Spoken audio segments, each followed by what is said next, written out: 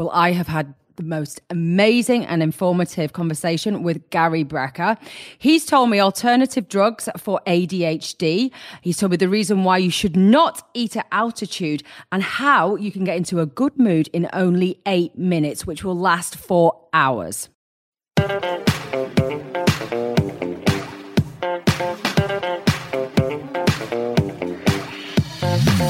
Hi, I'm Davinia Taylor and welcome to Hack Your Health, a podcast which can support a fast track to feeling your best, boosting your mood and uplifting your general outlook on life.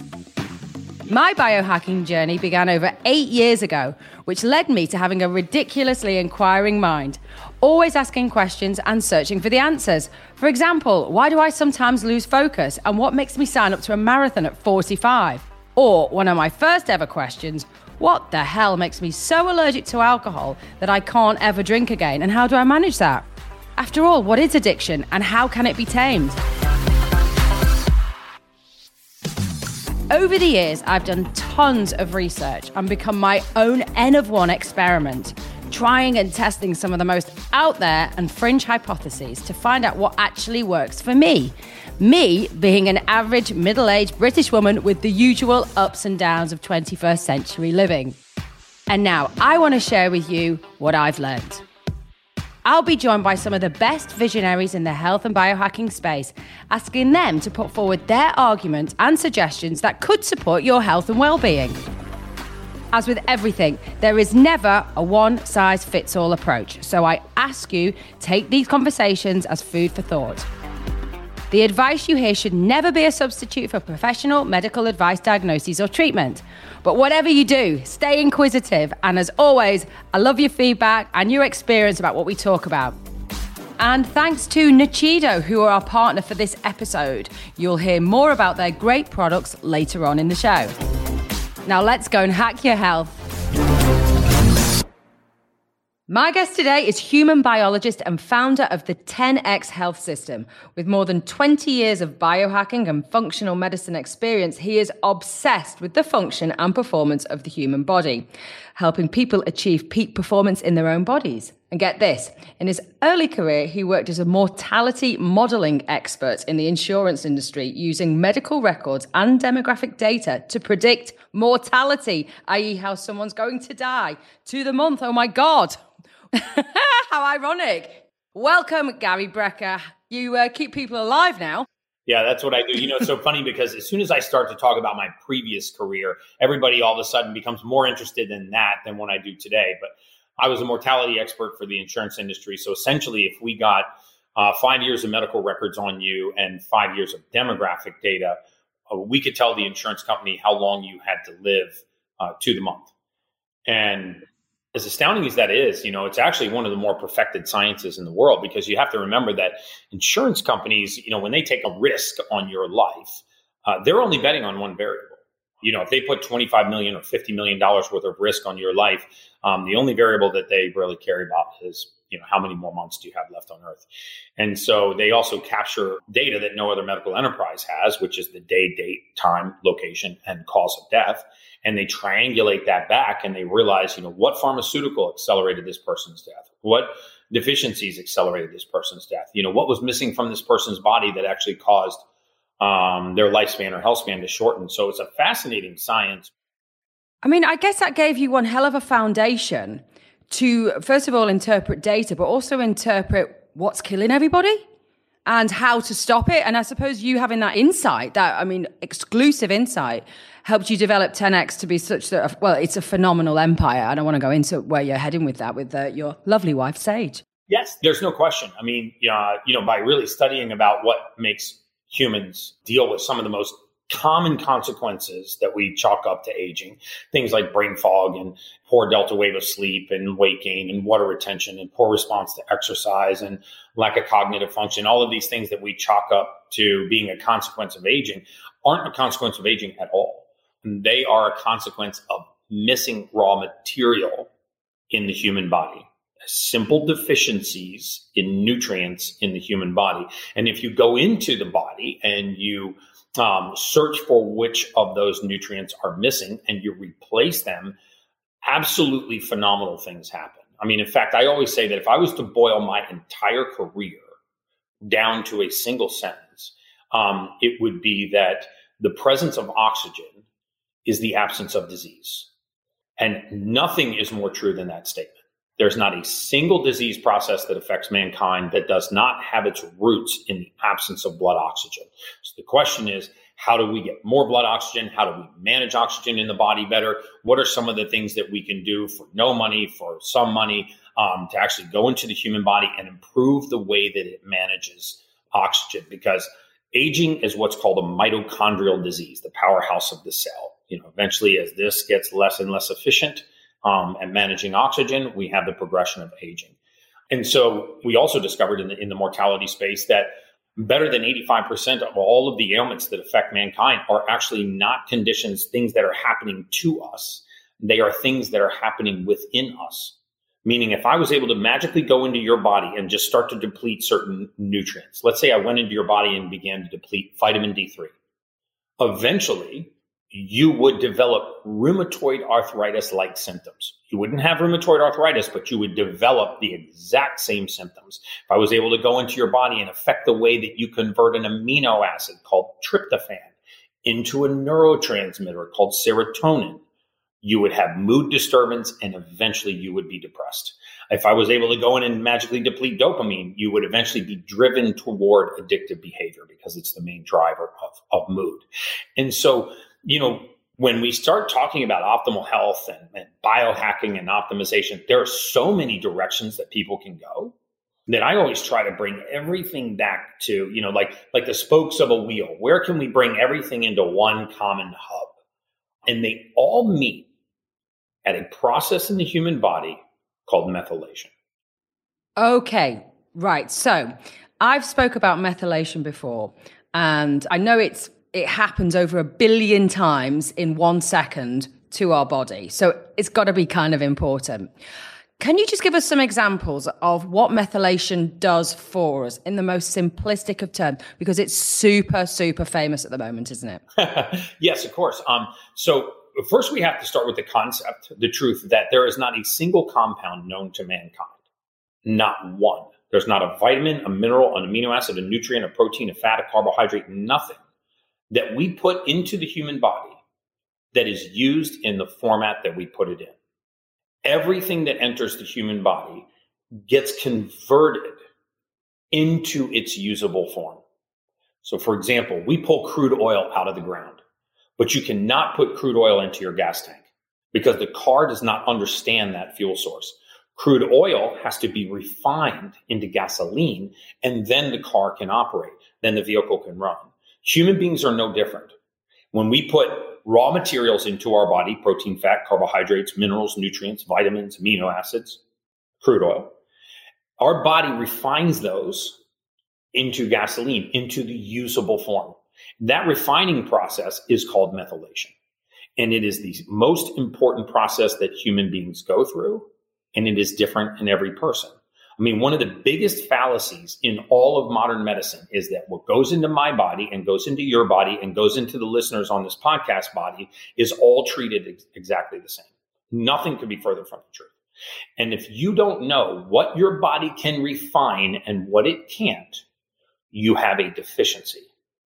And that deficiency leads to some of the most common ailments that we face. I spoke at a conference a few weeks ago. It was a very large ballroom full of physicians. And I asked an entire room full of physicians, I said, how many of you, by show of hands, how many of you right now are treating patients for genetically inherited diseases? Genetically inherited hypertension, high blood pressure. Half the hands went up. Genetically inherited hypothyroid. Another half of the hands went up. How about genetically inherited hypertriglyceridemia, hyperinsulinemia, hypercholesterolemia, or drug and alcohol addiction, or even depression and anxiety, which runs in families? And by the time I had named all of those conditions, every hand in the room was up. And I said, well, if we're treating patients for these genetically inherited diseases, then that means there is a gene that's being passed down from generation to generation. Well, understand that we've mapped the entire human genome. There's not one gene in the human body that we don't know. And I asked that room full of physicians, I said, can any of you tell me what gene causes any of those diseases? And they couldn't. The reason why they couldn't tell me what gene causes any of those diseases is because that gene does not exist, which means those diseases do not exist. So what happens is we do not pass disease from generation to generation. We pass the inability to refine a raw material, which causes a deficiency, which leads to that disease. And this is true in hypertension and hypothyroid and in weight gain and water retention and poor hormone balance and lack of deep sleep and brain fog and all kinds of conditions. So if we would just go into our body, ask it the right questions. Hey, what can I provide you to help you do your job? Your body will give you a very specific set of answers. You can actually test for this methylation, where it is broken and where it is working, by doing a simple DNA test, a little cheek swab with a Q-tip. And then it will tell you, these are the raw materials you can break down. These are the raw materials you need to supplement with. And for the rest of your lifetime, you will never guess on what you need to supplement with. You see, most of your listeners are actually just supplementing for the sake of supplementing. If I was to go to their, supplement cabinet right now and open it up, I'd see, St. John's wort and saw palmetto and CoQ10 and turmeric and curcumin and sorbic acid and a multivitamin and, omega-3 fatty acid, all this stuff. And if you ask them, why are you taking that? What is it for? I mean, I don't care about the quality of the supplement. The question is, does your body need it? When you supplement human beings for deficiency, magic things happen. Magic things happen in the human body when you give it the raw materials that it needs to do its job. So where do we get these tests and how long does it take to get the results? Because I know what my listeners are like. They're like, give me the test. I need it now. I need the information. I need to be well. I'm sick and tired of being sick and tired. Yeah. You can go to 10x, the number 10, the letter X, healthtest.com, 10xhealthtest.com, and you can order the gene test there. You will do this test once in your lifetime. And what it will do is it will tell you what your body methylates and what it doesn't. Very simple.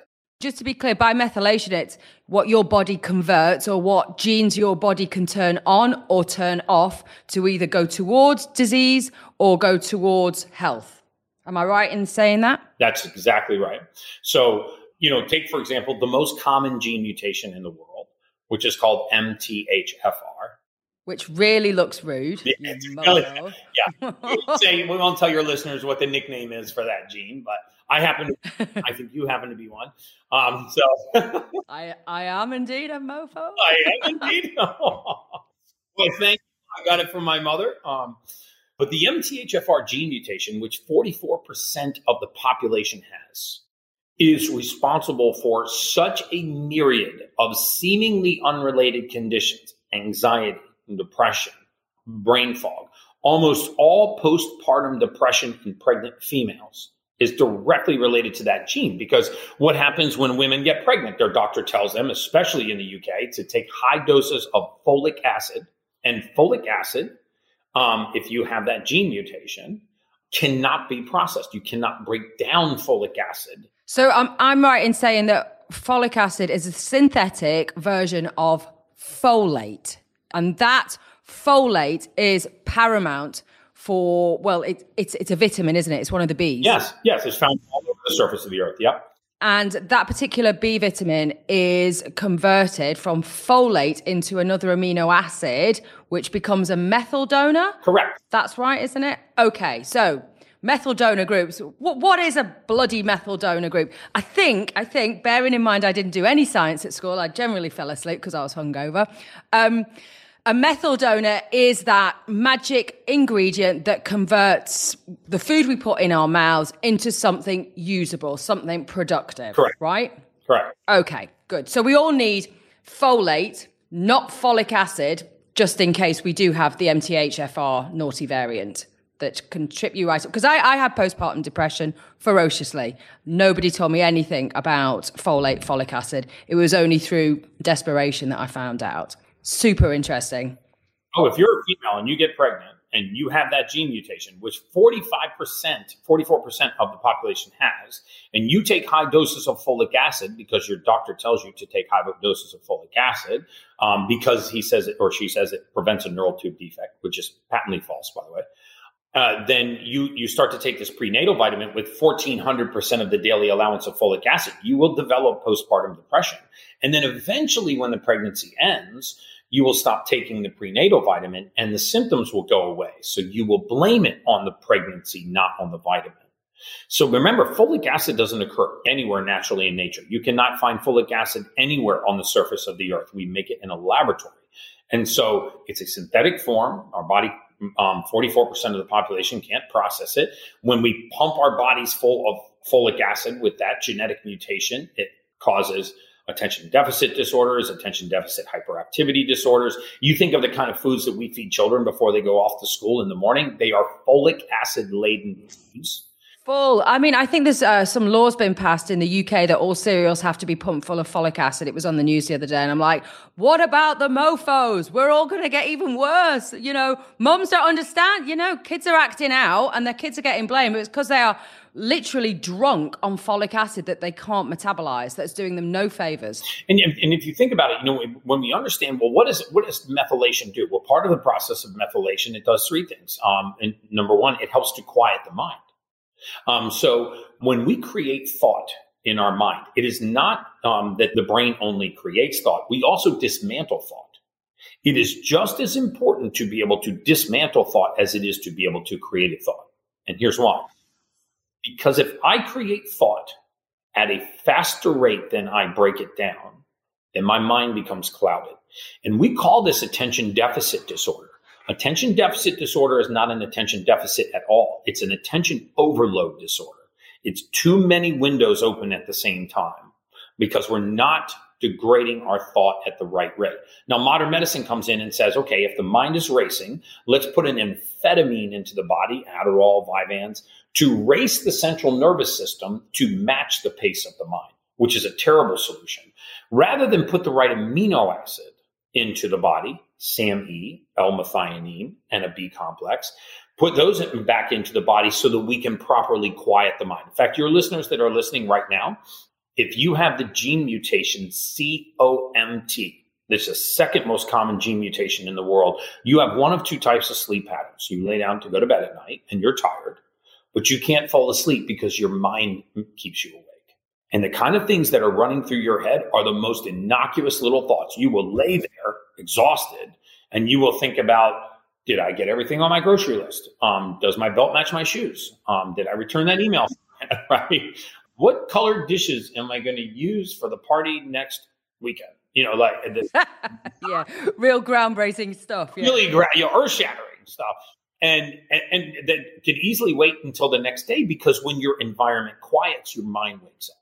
And so many of your listeners have this and they just think they're poor sleepers. They're actually not poor sleepers. They just lack the right amino acid balance to quiet the mind. And sometimes they're told they have ADD or ADHD, which they don't have. People that have attention deficit disorder do not lack the ability to pay attention. They lack the ability to pay attention to so many things. And if you have the genetic break just below that with MTHFR, then you are suffering from anxiety. And your listeners that either have suffered from anxiety or are suffering from it or know somebody that's suffering from anxiety can get right to the fact by asking these three questions. You can prove that their anxiety is not coming from a cluster of symptoms outside their body. You can prove that it's actually coming from their physiology. The first question you ask them is, have you had anxiety on and off throughout your entire lifetime? They will almost always say yes. The second question is it difficult for you to point to the specific trigger that causes it? They'll also say yes. Yes, sometimes I understand the trigger, but sometimes I can just be driving home from work on an otherwise innocuous day and I can start to be overwhelmed by anxiety, right? I don't need to be claustrophobic and stepping onto a crowded elevator or afraid of heights and walking to the edge of a 30th floor balcony. I can feel anxiety when I'm at dinner with my family or my friends in a perfectly safe environment. I can begin to be overwhelmed with anxiety. This is a sign that this is coming from your methylation, right? And so when you put the right amino acid and methylated nutrients, 5-methylfolate back into the human body, you see anxiety take a permanent backseat. The third question is, if you've ever tried anti-anxiety medications, did they work? And they'll tell you, no, they make me feel like a zombie. right? Xanax, zolpidem nitrate, diazepam, those things make me feel like the zombie.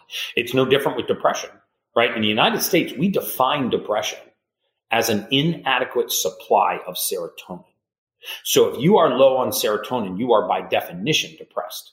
So you would think that the fix would be to raise serotonin, right? But that's not what we do. We take people that are depressed, we put them on something called an SSRI, a serotonin reuptake inhibitor. So what this does is it rations what little serotonin these people have. So by definition, it never raises serotonin. So by definition, it never ends depression. But if we understand that the neurotransmitter serotonin is made in the gut from the process of methylation, this process that human beings go and that you convert an amino acid tryptophan, crude oil, into the neurotransmitter serotonin, gasoline. The car can't run on tryptophan, it runs on serotonin. And that enters the mind. Now, what if you have an impaired conversion, right? And now you have low serotonin. Well, 90% of the serotonin in the body resides in the gut. If you don't have it here, you can't have it here. So rarely does depression begin out here. It begins right here. You would not believe how easy it is to turn the serotonin factory back on. Once you turn the serotonin factory back on, serotonin rises to normal levels. Serotonin travels to what's called the vagus nerve and enters the brain, and you have normopathic mood. So tryptophan, we're talking things like, the classic one they say is turkey, but I guess you could just take 5-HTP or something like that. And what would you combine that with? Or would you let's talk about methylated supplements and the difference. Yes. So methylated supplements are supplements that have actually jumped over the gene's instructions and already completed the refining process. So in other words, a methylated vitamin would not be crude oil. A methylated vitamin would be gasoline.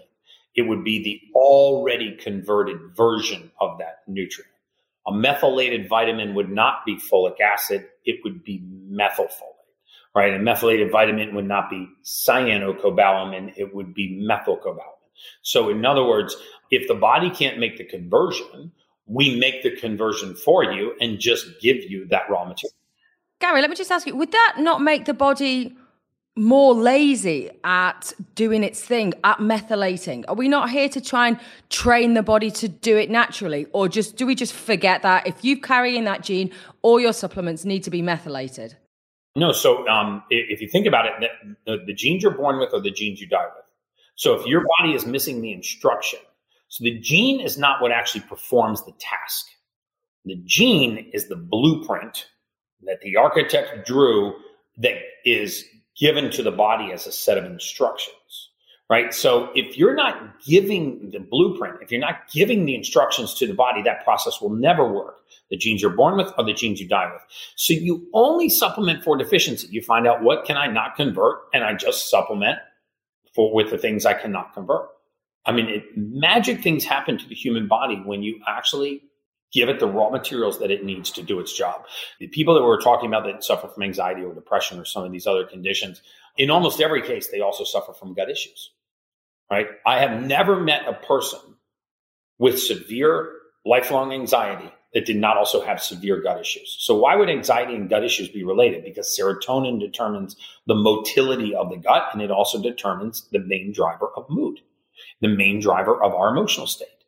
And so when you fix methylation, you fix broken DNA in every single cell in the human body. And it is the least invasive thing that we can do for human beings, because you are only supplementing for deficiency, cognitive function, mental acuity, short-term recall, waking energy, waking and water retention.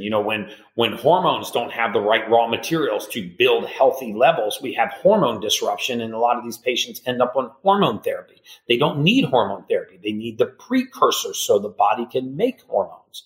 So for example, you show me a male or a female that's deficient in testosterone. If you look at what testosterone is made from, it's made from the methylated nutrient DHEA. DHEA is made from vitamin D3. So you show me someone who's deficient in DHEA and deficient in D3, I will show you somebody that is low on testosterone. And what are the implications for low testosterone for both men and women, just to give my listeners an idea? Well, the number one primary role of testosterone in men and women is not male characteristics. It's not facial hair, aggression, deep voice, none of those things, muscles. The primary role of testosterone in men and women is to put pressure on the bone marrow to create new red blood cells. So what does this mean? It's called erythropoiesis. That means if testosterone is low, they are low on red blood cell and hemoglobin. That's a fact. So what happens when you're low on red blood cell and hemoglobin? Your body doesn't transport oxygen well. And what's the consequence of that? You're low on energy. But guess what? You're low on energy and you're exhausted and you can't sleep. Ask a physician sometimes, why is it that people that are the most exhausted sleep the worst? And their face will go blank. Hey, what do you mean by that? I've never heard of that symptom before. Yeah, right. Why is it that people that are the most exhausted sleep the worst? Some of your listeners right now might be thinking, I just don't have the same energy level I used to have. And for some reason, I'm not sleeping very well. Well, you would think that somebody that's very exhausted would actually sleep very well. But the truth is, you're exhausted because you're low on blood oxygen. You are hypoxic, slightly hypoxic. Small changes in the body's ability to transport oxygen have major impacts on energy. Everything that you perceive about energy, everything, is nothing more than oxygen in your blood. If you told me, Gary, I had a lot of energy today, physiologically, what you're saying is I had a lot of oxygen in my blood today. So let's say that you're low on blood oxygen because you're low on testosterone, which makes you low on red blood cell and hemoglobin, right? Let's say you're low on blood oxygen. And now, so you're kind of tired throughout the day, right? Especially in the afternoon, sometime between 2 and 4 in the afternoon, you have a sinking spell. So now you lay down to go to sleep at night, right? What happens when you start to go to sleep? Your respiratory rate starts to go down. As your respiratory rate becomes more shallow, the amount of blood oxygen starts to drop. It's already low. It starts to drop even lower. When that blood oxygen gets to a critical level, your brain notices that and it wakes you up. How does it wake you up? It pulses cortisol. So if you actually track the sleep of an exhausted person throughout the night, they look like a bouncing rubber ball going down the hallway because they're low on blood oxygen and they can't sleep. You fix the blood oxygen, you fix the energy and the sleep. And that's why I think methylation is so important, because you go into their body and you go, okay, they're deficient in D3, they're deficient in DHEA. Let's give them those two raw materials. The body begins to produce healthy levels of testosterone, puts pressure on the bone marrow, makes more red blood cells and hemoglobin. Body carries more oxygen. They have more energy. Such a simple fix.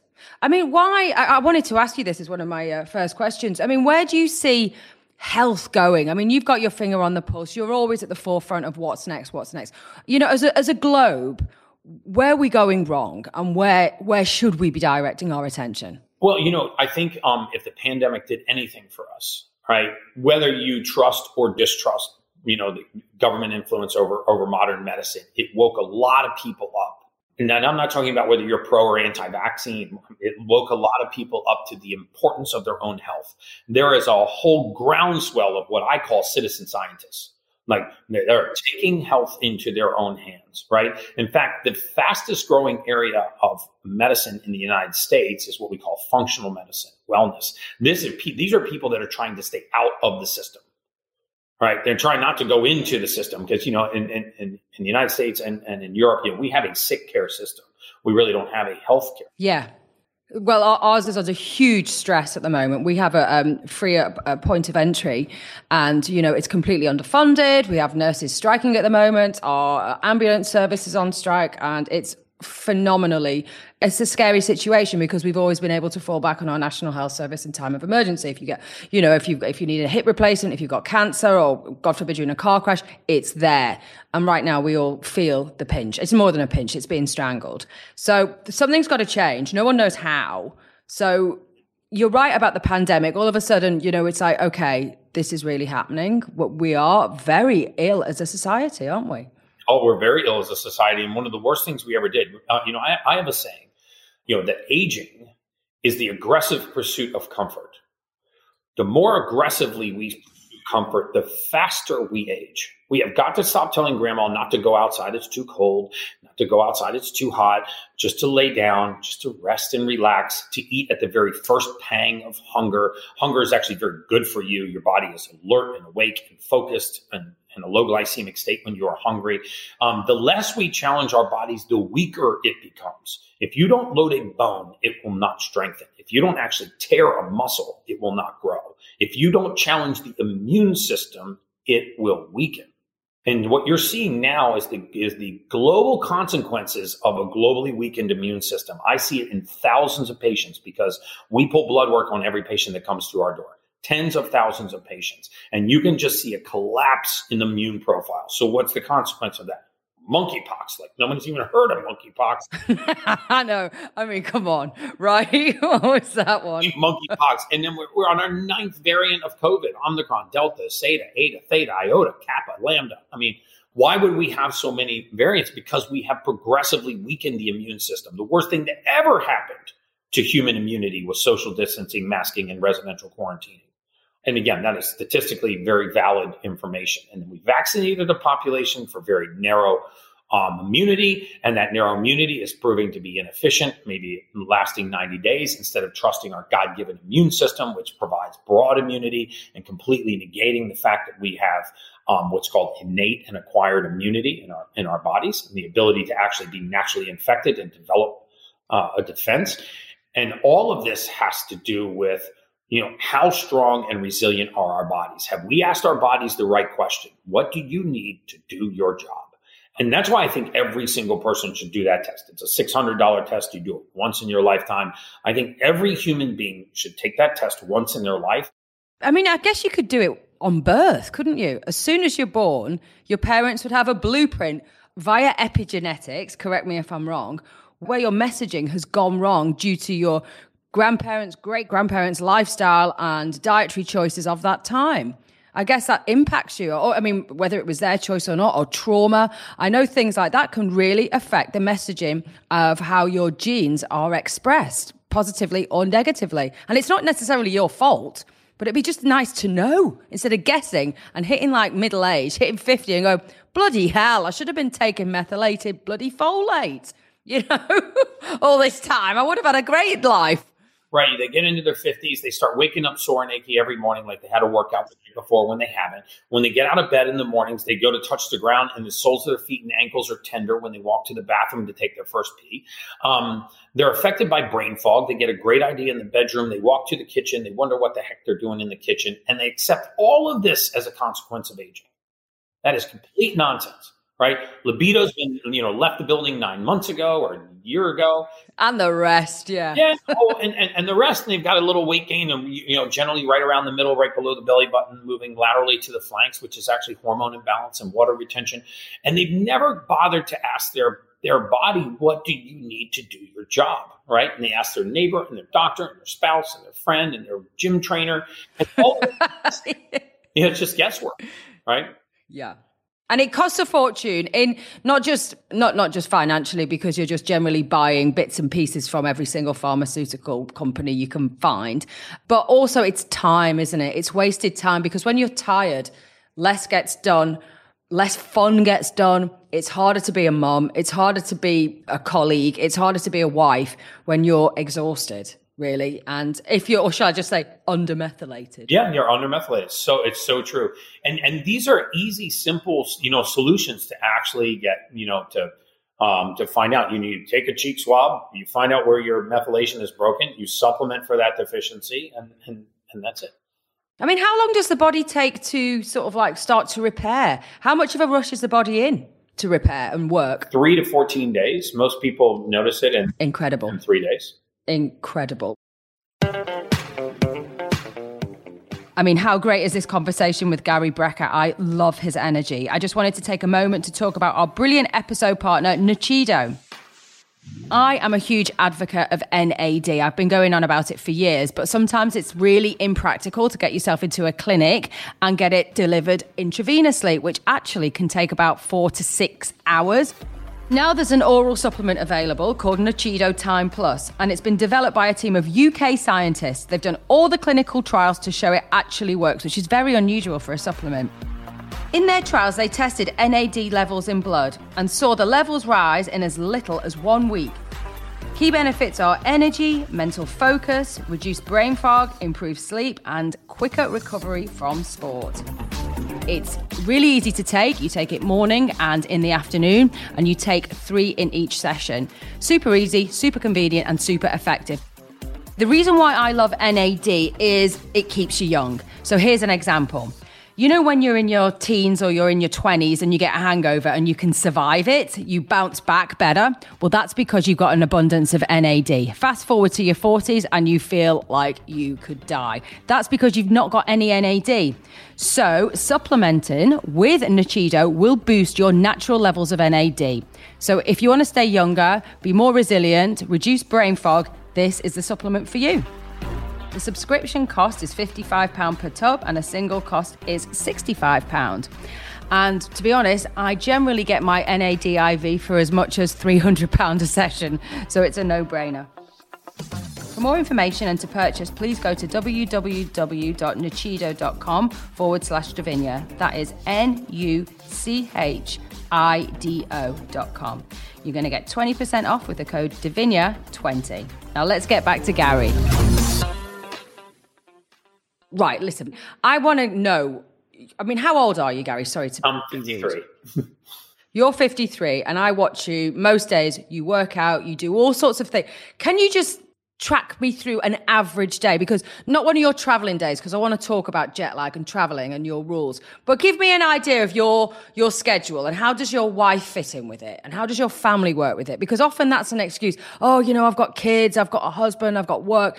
I mean, you are spinning plates like any supermom is. So just share with us how you begin and end your day. Well, I'll tell you first of all, the greatest blessing in life is that my entire family is on this journey with me. I started the company with my fiance, now my wife, Sage, and both of my older 2 kids, my 24-year-old daughter and my 22-year-old son, they both work for us full time, both in nursing school, both working their ways to their PhDs in nursing. And so my family travels with us. The youngest 2 are homeschooled, right? I mean, because all the nonsense we found going on in the schools, so they actually travel with us. It is not uncommon for me to do 5 cities in 6 days. This month alone, I was in Vegas last night. I'm in LA today. I go to Miami tonight. I'll be in Atlanta on Monday. I'll be in London on Wednesday, Stade, Switzerland, then to Munich, and then to Maui. And normally that travel would just beat people to death. But if you understand, first of all, your physiology, so you are supplementing for the sake of deficiency. And then the second thing is I have 4 or 5 hard and fast rules that I never break. When I travel, I always, on domestic flights, I fast on airplanes. One of the worst things that you can do is eat heavy meals, especially sodium-laden meals at altitude. Because the first thing to go when you get to altitude, at high altitudes and dry pressurized air, is your taste buds.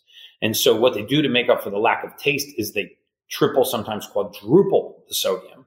So this actually dehydrates you and kills the sensation for thirst. If you ever watch any of my Instagram videos, some of the, what I do when I travel internationally, and I will eat on an international flight. But flights under 5 hours, I fast on those flights. I go from LA later this morning all the way to Miami. It's a 5.5-hour flight. I will hydrate or have black coffee. Every hour on the hour, I will go into the restroom and I will do 25 air squats, and I will do 25 deep breaths. Breath work is the most overlooked mechanism to reach a state of optimal health that I think mankind is missing, and it's free. I do 3 rounds of 30 breaths with a breath hold in between. I have an 8-minute breath work routine that I do every single day, and I never, ever, ever miss. Ever. I will miss a flight to not miss breath work. Can you tell me why breath work is so important then? Because, I mean, we obviously, guys like Wim Hof and everything have been all over the place promoting it. So it's kind of on everyone's radar. But why are we doing it? Because if I do it on an airplane, I get looked at. In fact, I've been asked, are you okay? And I'm like, I'm trying to do my well-being. Please piss off. Yeah? Yeah. So the 3 things about breath work are this. Remember I said that the presence of oxygen is the absence of disease.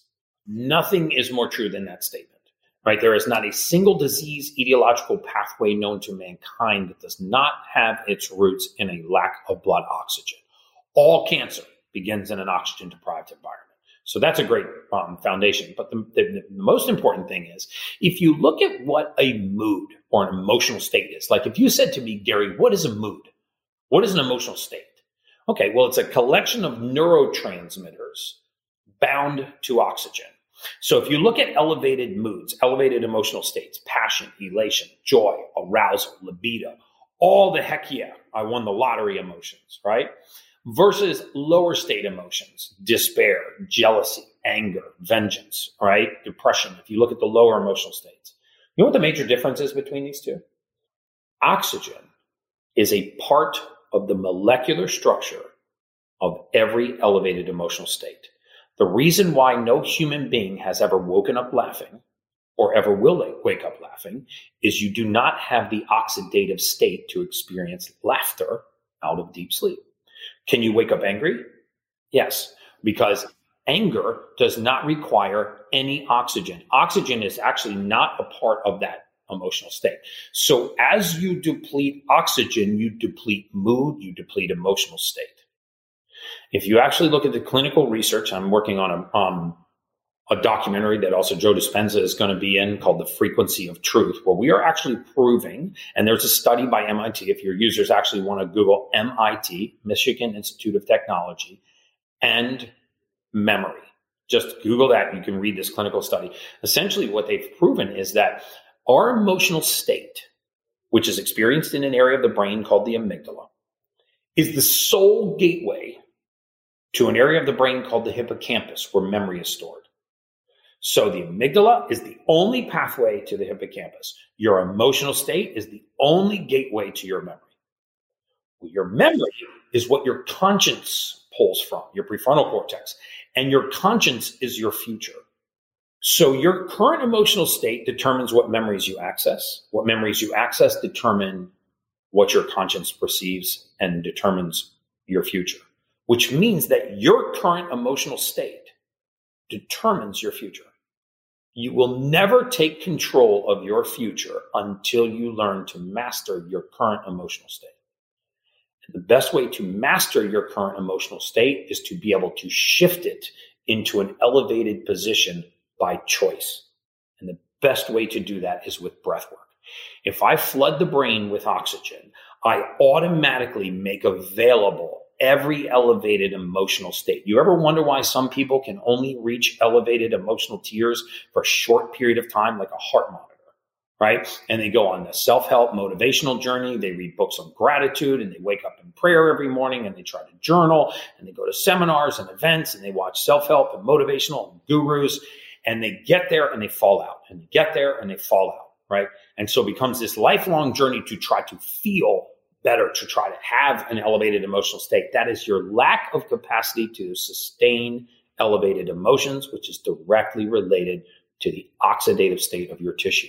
You want to raise your mood and raise your elevated emotional state. You want to rid the body of disease and send a frequency through the body that the 300 billion cells that are going to replicate that day receive in a very healthy way and then turn over as non-inflamed cells. Spend 8 minutes doing breath work.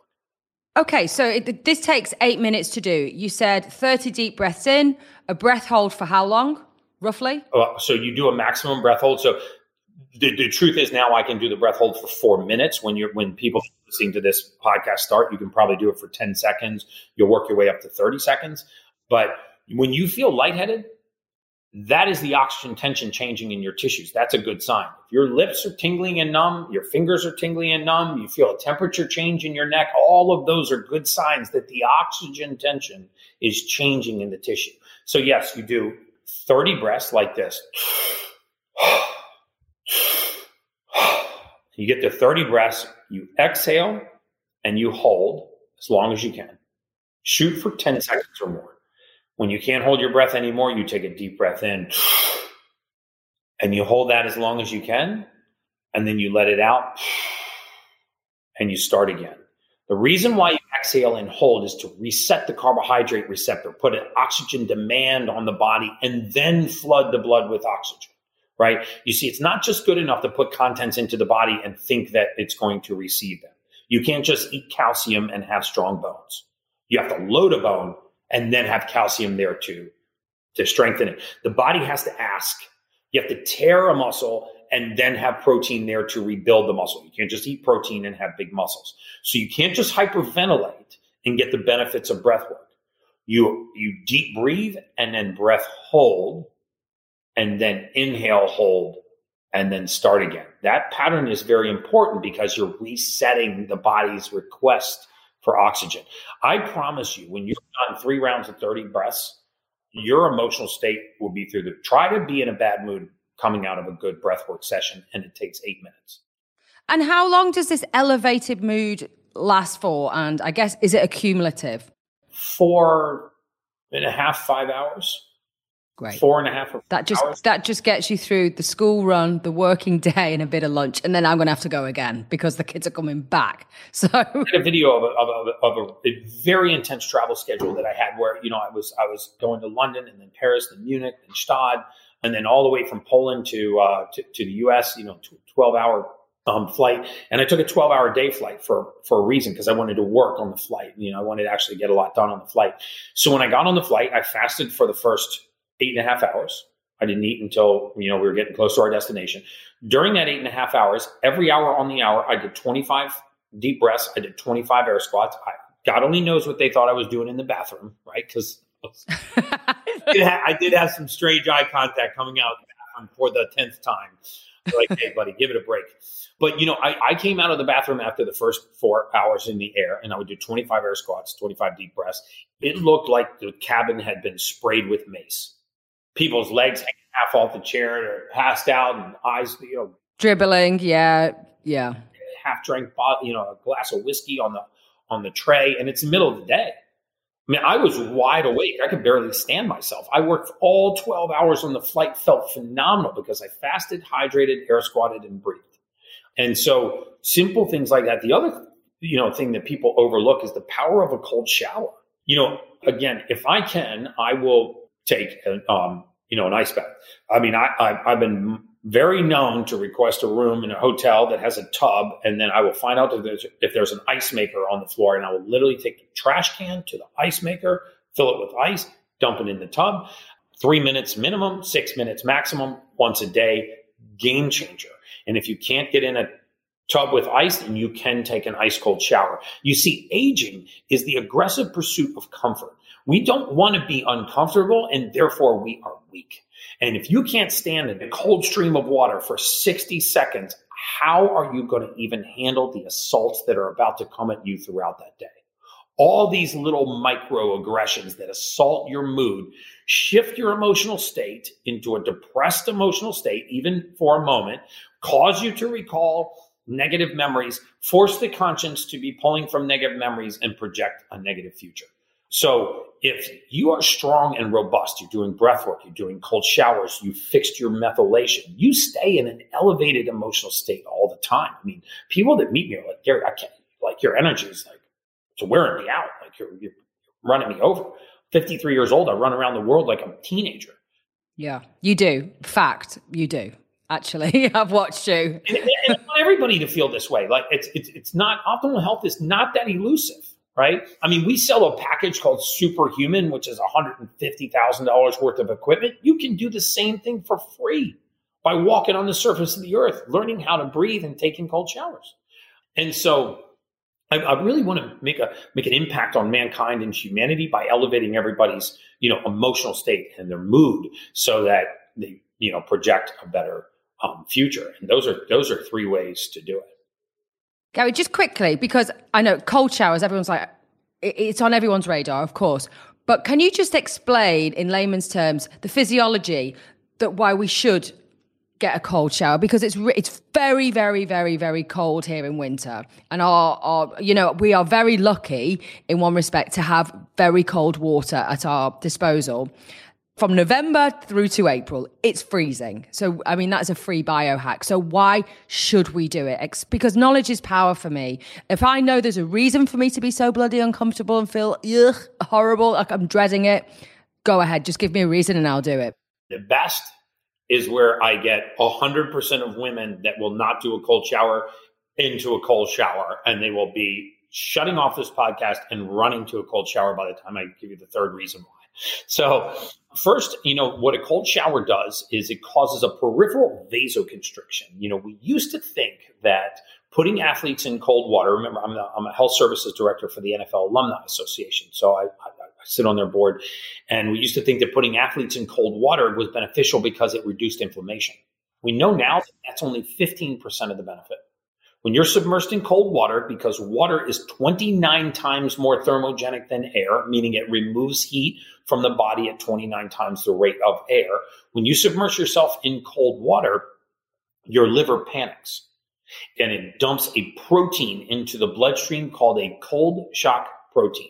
Look these proteins up. When you read about what a cold shock protein can do in your body, it is astounding. What these proteins do is they scour the blood of free radical oxidation and they quadruple the rate of protein synthesis, muscle repair. So imagine if I could repair it 4 times the rate and if I could get rid of free radicals by not taking anything, by shocking my body in cold water, having my liver panic and flood the blood with natural cold shock proteins. So that's the first thing it does. The second thing it does is when it causes this peripheral vasospasm, it forces all of the oxygen from our extremities, our periphery, into our core and up to our brain.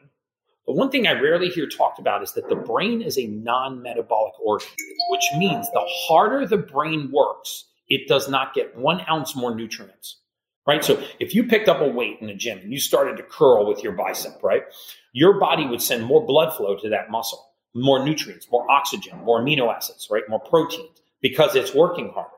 That's not how the brain works. You could be sitting in front of a computer watching The Simpsons, or you can be sitting in front of a computer solving the most complex joint venture partnership, investment deal, purchase, sale, a contract that really requires a lot of focus. Your brain does not get 1 ounce more nutrient, whether it's in a dead sprint or whether it's passed out on the couch.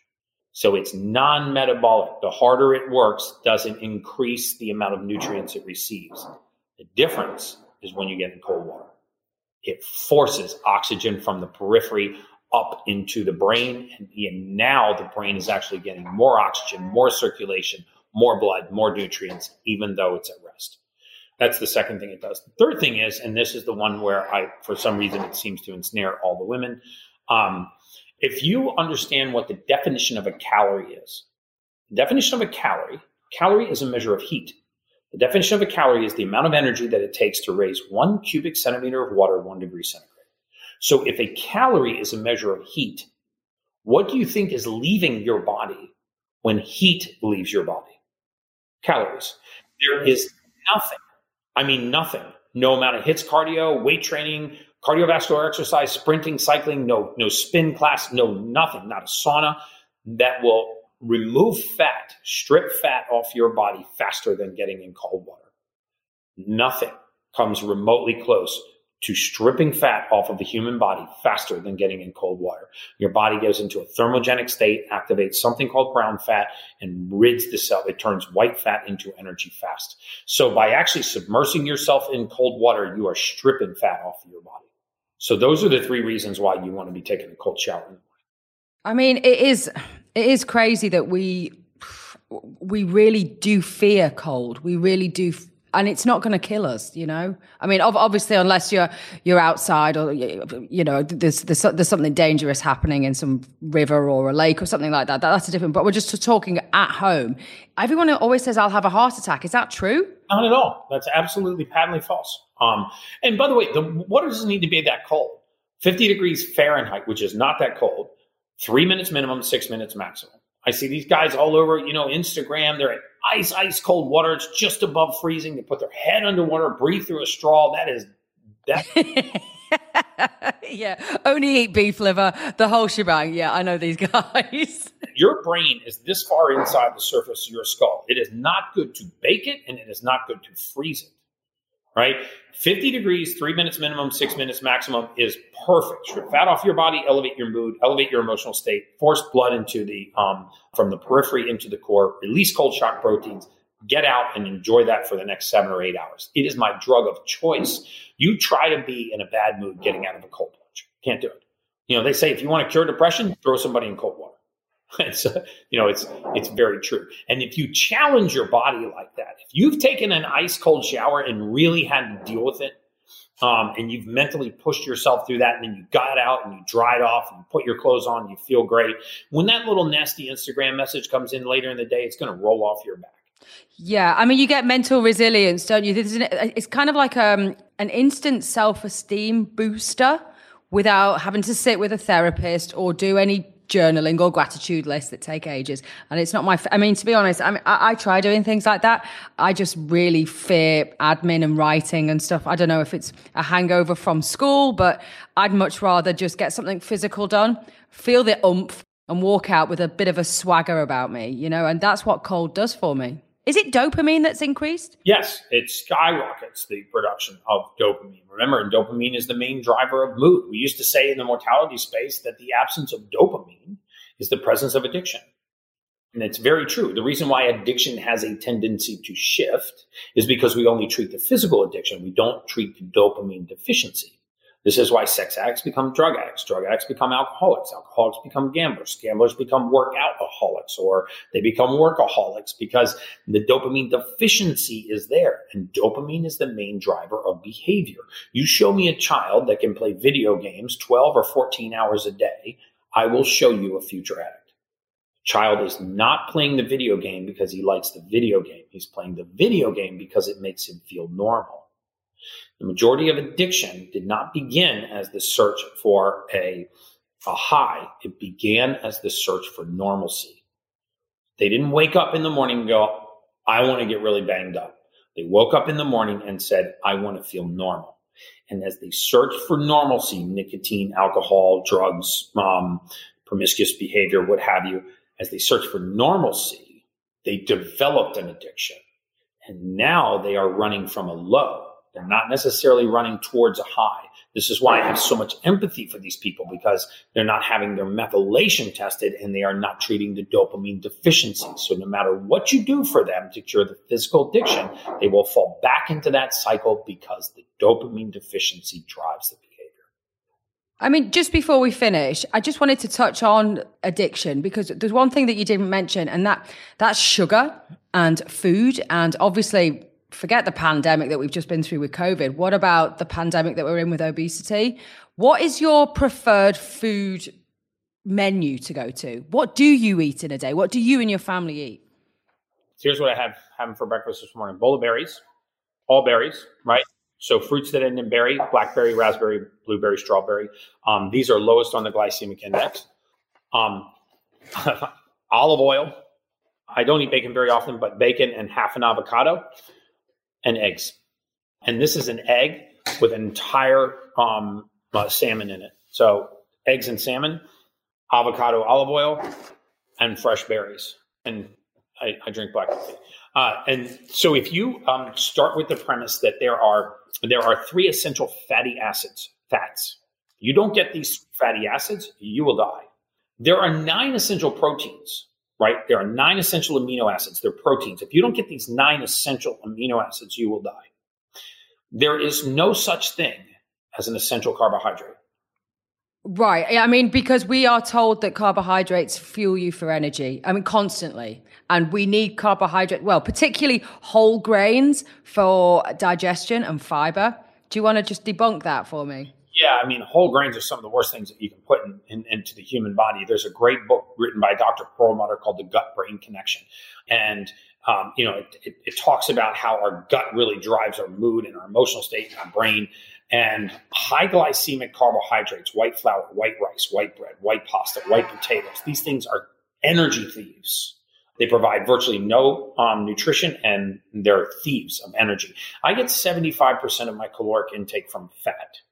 And I post my blood work to Instagram every 90 days. I have the same blood fat as a vegan. I eat grass-fed meats, wild-caught fish. I eat whole eggs. I eat coconut oil, olive oil, nuts, avocados. I eat a diet very high in healthy fats. I don't eat any seed oils. One of the best things that you can do, regardless of how you eat, is get seed oils out of your diet. Canola, safflower, sunflower, all of these different seed oils. If you actually saw how a seed oil was processed, you would freak out. It's pretty similar to how you described the crude oil turning into gasoline, really. It's kind of the same process. I think it's like the next door factory. Yes, it's the next door factory. They just swap foremans. It's the same process. They share staff. I'd rather have kerosene than have Canola oil. When they press canola and they try to turn it into an oil, it comes out very gummy. It gets degummed with something called hexane, which is a very powerful neurotoxin, right? So that's what degums it. And now it's like very cloudy. So they heat it to 450 degrees. When you heat an oil to 450 degrees, it turns rancid. It's actually instantly carcinogenic and it's rancid. The smell is awful. So they deodorize it.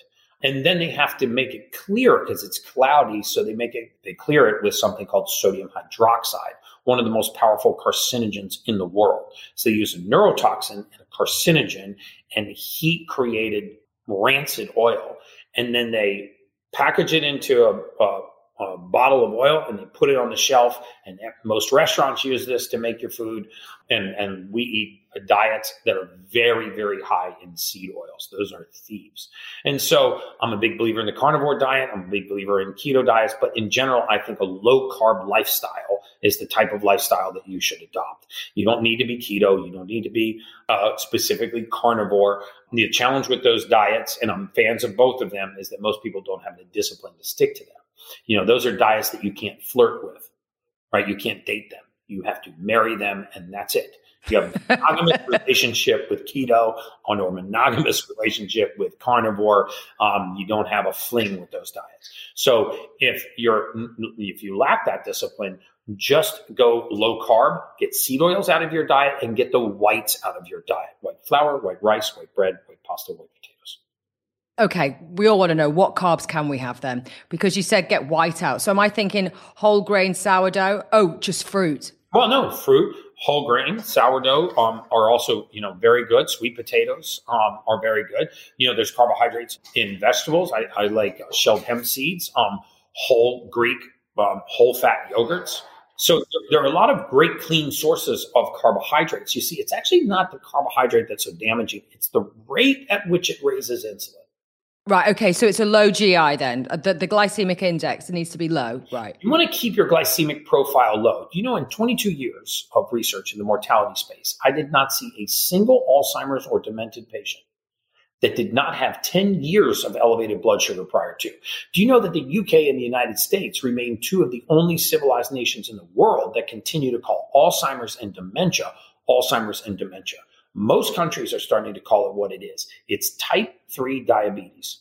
And if you Google type 3 diabetes, you will see the Mayo Clinic, Cleveland Clinic, Kellogg University, Berkeley, National Library of Medicine, National Institute of Health. We irrevocably know that insulin resistance in the brain is early onset Alzheimer's.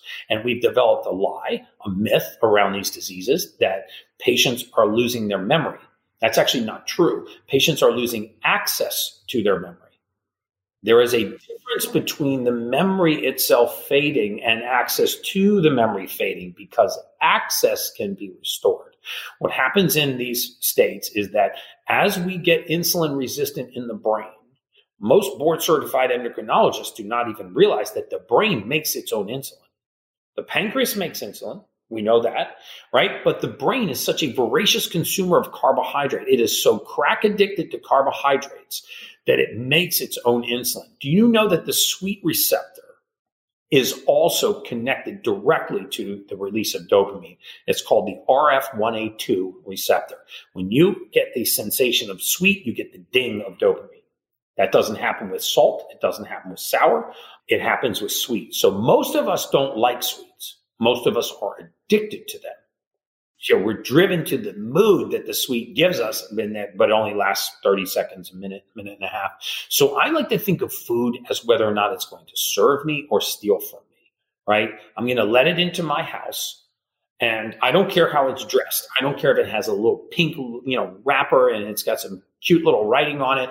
If it's a thief, it's not coming in. So I prioritize energy at a very, very high level. My energy is like, it's everything to me. It's how I enjoy my family, my career. It's how I influence my patients. And so I just don't like things that steal from me. So I don't let them in. Yeah. I mean, I always like fall off the wellness wagon round about Christmas. I mean, it's stress, it's traveling, it's kids. I put a lot of pressure on myself. I've got 4 boys, and I do put a lot of pressure on myself. And I generally get kind of ill over that Christmas period. So I'm going to start again. And I give myself a break. I'm like, okay, fell off the wagon. Such is life. It's getting back on, isn't it? And one of the best sort of mantras I have if I'm in the shop is this going to trigger a craving? I'll look at something and I'll say, if it's got sunflower oil in, or we call it rapeseed oil instead of canola. If it's got canola oil in, if it's got sugar in, even hidden sugars under all the millions of names we call it, it's going to trigger a craving. And I know I'll be back eating pizza before I know it. So put it back. It's not worth the craving, That little so-called dopamine hit, it's not high enough for me, That's not a dopamine hit. It's some sugar. You're joking me. Match the dopamine between a sugary muffin and getting out of a cold plunge night and day. I promise cold showers will become their drug of choice, meaning like you cannot be in a bad mood getting out of an ice cold shower. You can be in a really bad mood going in. Right. Yeah, and while you're in there, maybe, but you kind of adapt, don't you? All of a sudden, things are out of your control. The body adapts, and the brain switches to a different gear, and you're in a different time zone. All of a sudden, it's like you're transported. What goes in comes out completely different. Yeah, there's something to just dealing with it, right? People that practice yoga understand this. Yoga is a metaphor for life. You look at, some of these seemingly very simple poses to hold. Right, a warrior pose or candlestick pose. And it is causing so much stress and so much pain and so much sweat. And the ability to maintain calm and to be centered while you're holding this pose, which is very good for you, is a metaphor for life. It makes you more resilient. Your body releases something called sirtuins, survival genes. And so now, if you prepare like that in the beginning of the day, as you go throughout the day and you get this little nasty message on Instagram, or, your kids are, 10 minutes late coming out of the car line, or, the teacher gives you a bad news about your kid, or, your husband leaves us. Every day, Gary. Remember, as soon as the emotion shifts, the memories you recall shift. This is why if you've ever had an argument with your spouse, you can recall with incredible accuracy every other time they made you feel that way. Oh, yeah. Oh, I can roll it back to the date, the time, the place, and what he was wearing. The MTHFR that he is. MTHFR. Yeah, because you're like, hey, you did this on September 21st when we were at your mother-in-law's house. You did this the other day when we were on the boat with our friends. And you did it in 1998 when we were on the playground. It's because mood connects to the emotional state. Now, imagine that you have that same argument on your way to work, right? And you get out of the car, you slam the door, and you walk into your office. When you break the plane of the door of your office, the only memories that you can recall at that moment are negative about the office. Now, the office hasn't done anything to you. But now when you're walking in there, you go, you know what? Nobody respects me in this place. Molly Betty might be here today because she's after my job. I'm sick of her stuff, and I'm not going to listen to any more crap today. And nobody values the work that I do. I work harder than anybody in this office. And Sarah steals a freaking stapler. And it's already... Oh, the inner monologue is ferocious, yeah. And that's because your mood shifted. Now your memory shift. By the way, you lose control once you lose control of the emotional state. That's why I'm such a big fan of methylation, because it drives elevated mood. I'm such a big fan of ice cold showers and of breath work because it drives elevated mood. If I can elevate the mood and the emotional state of the masses, we can elevate the memories they recall, the conscious they project, and the future that they have for themselves. Gary, fantastic. Listen, this has been a fantastic conversation. And I know that all my followers are like, okay, where can I get in touch with this guy? He knows everything. He's going to change my life. So how can people contact you? What socials are you on? What are your handles? The best way to get me is on Instagram. I respond to all my DMs just at Gary, Gary, Brecka, Brecka. All I do is teach on Instagram. So everything we talked about today, I go into depth. I go into depth on cold plunging, breath work, diet, lifestyle, travel tips, morning routine, exercise, all of those things. All of the latest and greatest in biohacking. I cover photobiomodulation, PMF mats, getting rid of EMF in your life. I love to teach. I always thought if there was money in teaching, I would be a teacher. So, if you like those kinds of topics, there's a lot of that information on my Instagram. Superb. And if people want to buy that test, which I know people will be eager to, what's the website? 10x, the number 10, the letter X, healthtest.com. 10x, healthtest.com. Okay, and you will be opening in Mayfair, I'm sure. By the time this goes out, you'll be able to come in, and it's 10X at Dr. Sternum Cosmetics in Mayfair. Barbara Sternum it is. So you can actually go in person and get probably an analysis and a complete breakdown, and just, you get the swab there. Mm-hmm. Superb. Fantastic. Wonderful conversation. Fabulous to see you and to hear your wisdom and your experience. And please join us again. Thank you so much, Lavinia. We'll talk soon, okay? Absolutely. Love to everyone. Thank you for listening to this episode of Hack Your Health. Make sure you subscribe to the show so you never miss an episode, and please share it far and wide so everyone else can get healthier.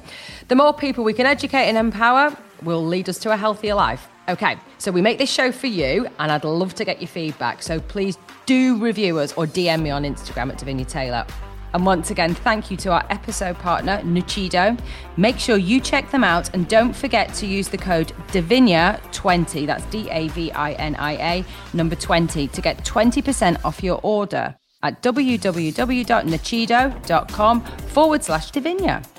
I am currently taking their fabulous NAD precursors and finding them so beneficial to my mental health, physical health, energy. You got it. This has been an Underground Fan Club production.